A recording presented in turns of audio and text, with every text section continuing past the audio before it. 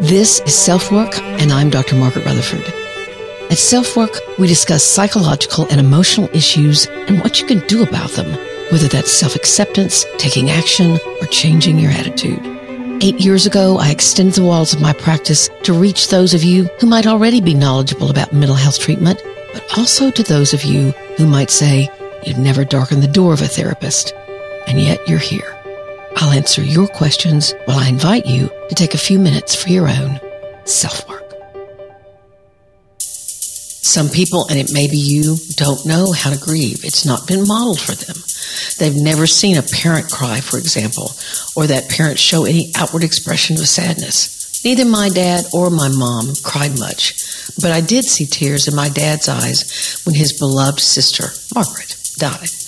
I was glad to see it, although it was a little disconcerting since I hadn't seen it before.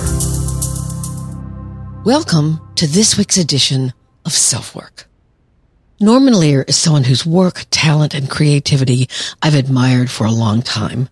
I was in high school and college when his first TV shows claimed the screen: All in the Family, The Jeffersons, Maude, Sanford and Son.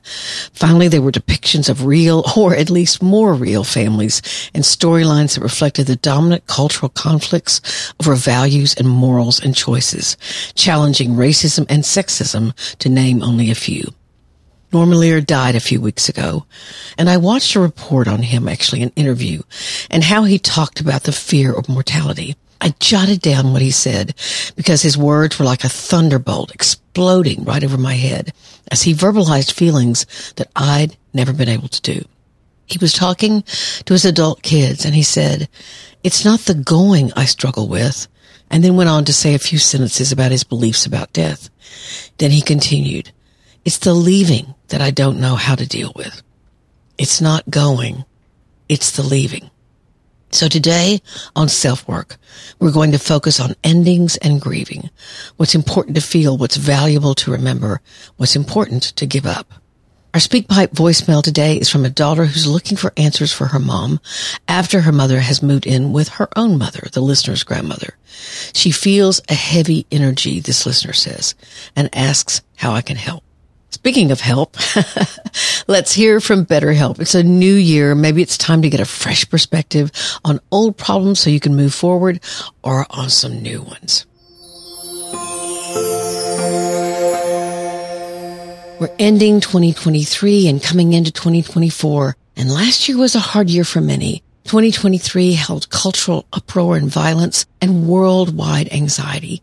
So in welcoming 2024, more people than ever are recognizing that their own sense of personal direction is being affected by what's going on in the world, and not in a good way. Talking about that can help you see how to cope with those anxieties while also keeping your emotional stability in check. It helps to vent and to hear yourself make connections with your strengths while admitting your struggles and getting an objective perspective.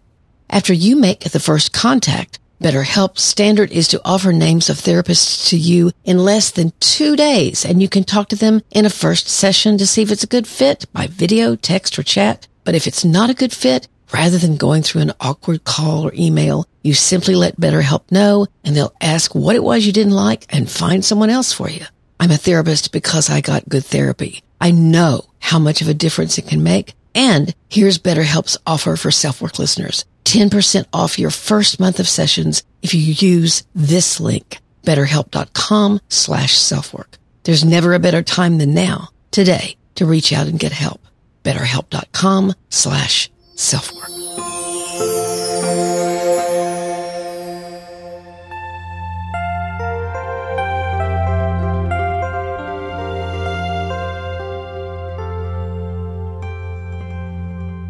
Norman Lear said something about how death would be hard for him. It wasn't fear of mortality. It wasn't some spiritual dilemma. And I'm going to try to quote him, but I'm not going to get it absolutely correct. He said, "It isn't the going that's hard for me. It's the leaving. No longer being a part of his loved ones' lives. And them not being a part of his, at least life as we know it here on the earth, with this life as we know it to be." He's saying it's the leaving. Leaving those you love, knowing that you'll no longer be present for them and with them. It's the relationships that will be over. I've never heard anything that quite explains the way I myself feel about death and suspect I will feel when that time comes. The problem will be the leaving. But this brought up the subject of endings and grief and the need for grieving, which I found out over the last 30 years that many people do not know how to do. So grief and grieving, those are two different things. Grief is an emotion. It's a word that describes the feelings that come when loss occurs. Grieving is a process that takes time, sometimes a lot of time. And some will say grief never ends, but does ease and become part of who you are, rather than a process that overwhelms and controls your other emotions, your thinking, your choices. A question I hear a lot is, how long is grieving supposed to take? This is usually asked by people who are overwhelmed or frightened by their grief, or frankly, someone else's grief is affecting them. And so the let's get it over with and get back to life confrontation comes. Or there's true fear that maybe their lives or their loved one's life may never return to normal. And that can be terribly frightening. For years, my caveat, or what I tend to say and believe, is that what makes grieving problematic or unhealthy is when you get stuck in a certain aspect of it. If you stay angry, if you stay in deep sadness, almost impossible to connect with, that kind of thing. If that happens, then that's not healthy for you or for the other people that you love. But there are other problems that may occur when a leaving has happened. The first one, not knowing how to grieve or being very uncomfortable that you don't have control over it. Some people, and it may be you, don't know how to grieve. It's not been modeled for them. They've never seen a parent cry, for example, or that parent show any outward expression of sadness. Neither my dad or my mom cried much, but I did see tears in my dad's eyes when his beloved sister, Margaret, died. I was glad to see it, although it was a little disconcerting since I hadn't seen it before. I never saw my mom cry, except one time, which was weird, when we were on vacation in Colorado and we were close to crossing the Continental Divide. I looked up at her and there was a tear rolling down her cheek. To this day, I have no idea whether she was worried about my dad's driving, whether she was scared of heights, or whether something else was going on with her. And, frankly, I suspect the latter. My mom kept a lot of secrets. But back to the topic. When you see a parent grieve normally, whether that's through crying or some sort of overt sadness, whether you see their face cloud up as they look into the distance, you learn that grief is okay to feel and express. But there are many, many people that don't have that. So when grief arrives in their life, which is inevitable, they're flummoxed as to how to express it. They're confused. It feels too big. So they don't feel the grief. And that can be another huge problem. As you've heard me say probably a lot, if you don't feel it, you live it out. If you don't feel the sadness, if you don't feel the fear, if you don't feel the anger, your choices and your actions will be affected by those feelings in ways that you can't see. Here's another thought. The more uncomfortable you are with grief, with vulnerability, with revealing your own pain, the less likely you are to truly move on. Instead, you'll search for distraction. That could be drowning yourself in work or some substance or gaming or whatever your particular addiction is. Or you may look for and find a quick substitute. You'll stuff someone else in your absent partner's place. You'll find a buffer, a relationship that you lose yourself in far too quickly, way before you've actually grieved. This is the widow, for example, or the divorcee who within a month or two has someone else in their life. They're too frightened of being alone, so they choose someone else to wrap their lives into, often at a huge cost to their children. They don't know how to grieve, or it's overwhelming to them, so they find a substitute. They replace that person.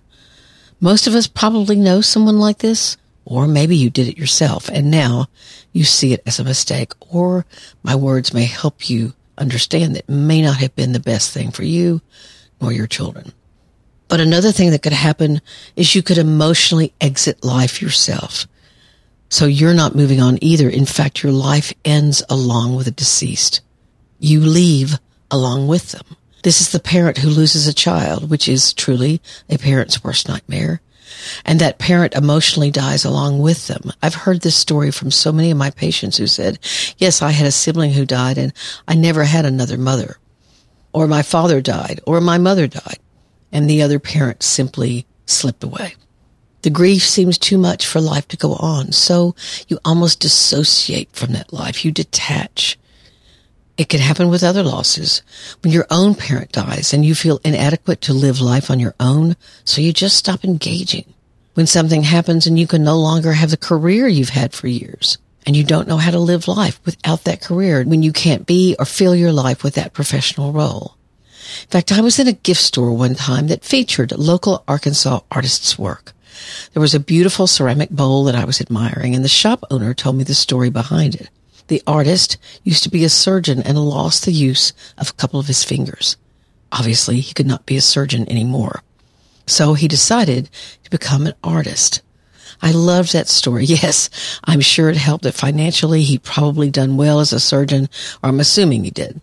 But whether it's with change that we don't expect and is not even welcome, or it's just general aging, you have to find the courage to leave and find something else productive to do. So what do I mean? You have to learn how to sit with it. You listen to music that helps you reach your emotions. You journal. You lean into it. You ask for help to learn. You can learn and you can be guided to grieve. Often if you join a grief recovery group, you will be supported by the people in that group to help you grieve and who will notice when you are not. So all of these issues with grief itself might crop up for you. A second way grief can be hard and somewhat surprising is that living through the second year after a loss is often harder than the first year. It's a balancing act between realizing that your life will never be the same, but others haven't experienced the loss you have, and they don't even remember sometimes. They stop asking how you're doing. Those first year anniversaries were painful, but also important, and you felt so driven to live and to feel that you made yourself take those steps. You could remember often, this time last year I was, or we were, but you don't have those markers in the second year as much. So your connection to the loved one that's gone can seem weaker, but it's not that. But it can feel that way, and you almost get panicked that the person you have loved, that you're forgetting them, or that their memory is seeping through your fingers. So this balancing act in the second year and the third year and the fourth year is something that's really tough and often is surprising for people who are grieving. Now, it also may be that a death causes you to be frightened of loss and further grief. It would be too much. A woman came to me who'd lost her husband, for example, in a sudden car crash. They'd had several children together, and their shock and grief was immense. She looked at me after she'd been in therapy for a while and said, quite honestly, I quote, "I'll never let another person become so important to me. It hurts too much." So you don't want to connect, so you don't have to grieve. And what did she do? She lost herself in caring for her children. She also had to set boundaries with her very scared and overly helpful parents and parents-in-law, but also did a good job of working through her own grief. She came back a couple of years later. She sort of shyly said, "I've met someone. I can't believe he's so wonderful, but I said I'd never let anyone else back in. But I want to. How do I get over the fear?" And so we did work around her fear, which given her circumstances was very, very normal. Not only fear for herself, but fear for her children. What if they opened their hearts to him and for some reason he left? How could she even consider bringing him into the family that had already had so much grief? Well, they married because she realized that so much of her fear was irrational. Some of it was normal, common, that she would have those fears, but she gave herself time to feel those fears. And of course, a huge thing is that she'd actually waited those couple of years. She'd lived through her own grief and the grieving of her children. She'd established herself in a career, and she fell in love again. The third and last complication is when your grief is plagued by what's called rumination. If you ask yourself constantly, well, what if, or what could have happened if?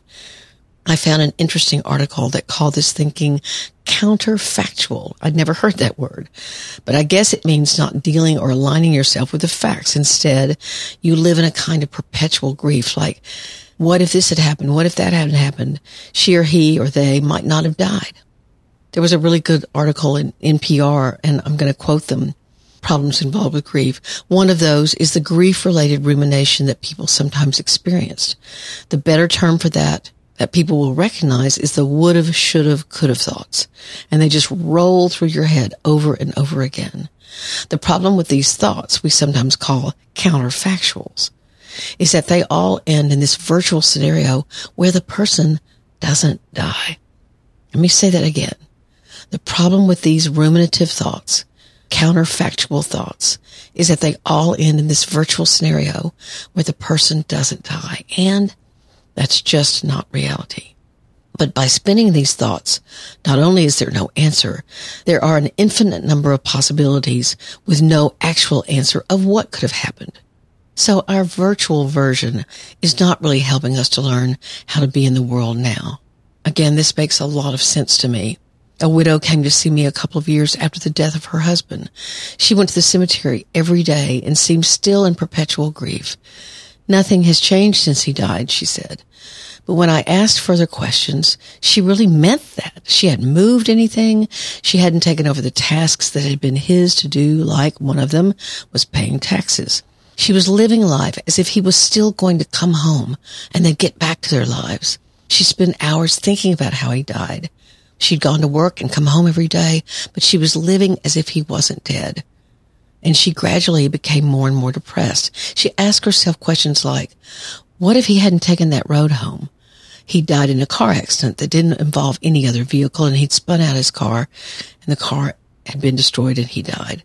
Another question, could he have been going too fast? Which was something he did, so does that mean she's angry with him? All of those questions were rolling around in her heart and mind, and she was paralyzed by them. She also realized she was missing out on her daughters' lives, and it was important that they get her attention. So our work was to help her accept her reality, and she did some fantastic work. She came in one day and said, I've taken our taxes to a CPA and then she stopped herself. And I'm going to get things sorted out from a we to an I. Very painful, obviously, but necessary for this woman to get back to living. I mentioned something that many believe, that when you grieve, that doesn't mean you get over the loss. My patients have taught me, just as our bodies heal a wound, there are still scars, and those scars don't go away. They fade. They're not as noticeable to others and eventually not as painful to you. But I thought this quote from Elizabeth Kubler-Ross was very meaningful, and I quote, "The reality is that you will grieve forever. You will not get over the loss of a loved one. You will learn to live with it. You will heal and you will rebuild yourself around the loss you have suffered. You will be whole again, but you will never be the same. Nor should you be the same, nor would you want to." This quote seems to suggest that, again, it's the leaving that makes a mark, a hole, an empty space that you learn to live with.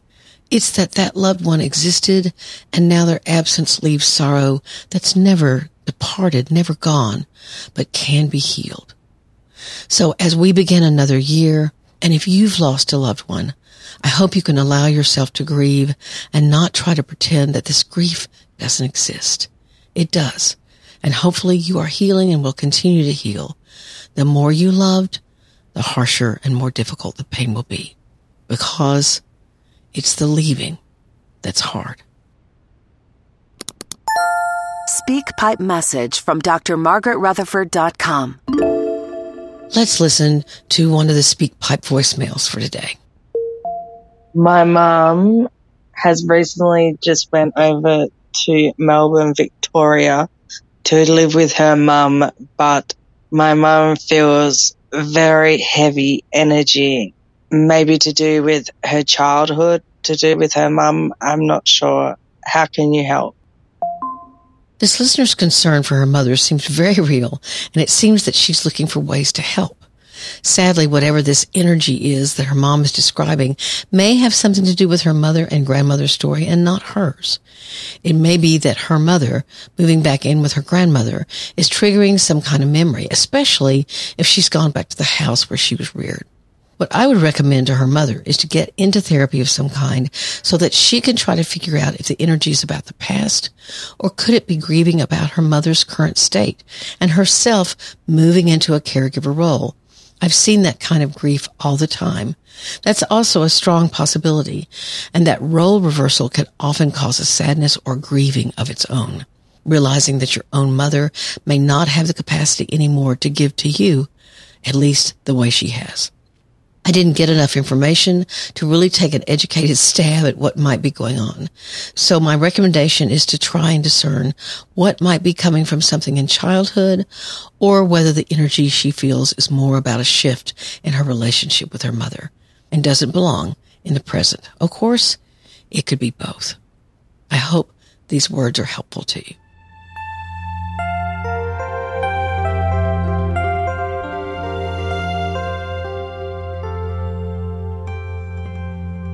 Thank you so much for being here at SelfWork in 2024. I'm delighted that we have some new listeners. And of course, I want the old listeners, the tried and true listeners, to hang in there and keep listening. Thank you all so much for that.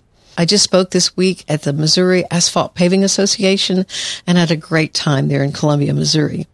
So again, if you'd like for me to speak to your organization, just let me know. Go to drmargaretrutherford.com. And there is a contact form for me to speak. I can do that virtually, or if it's not too far, I can come to you. I want to thank so many of you that have watched and listened to my TEDx.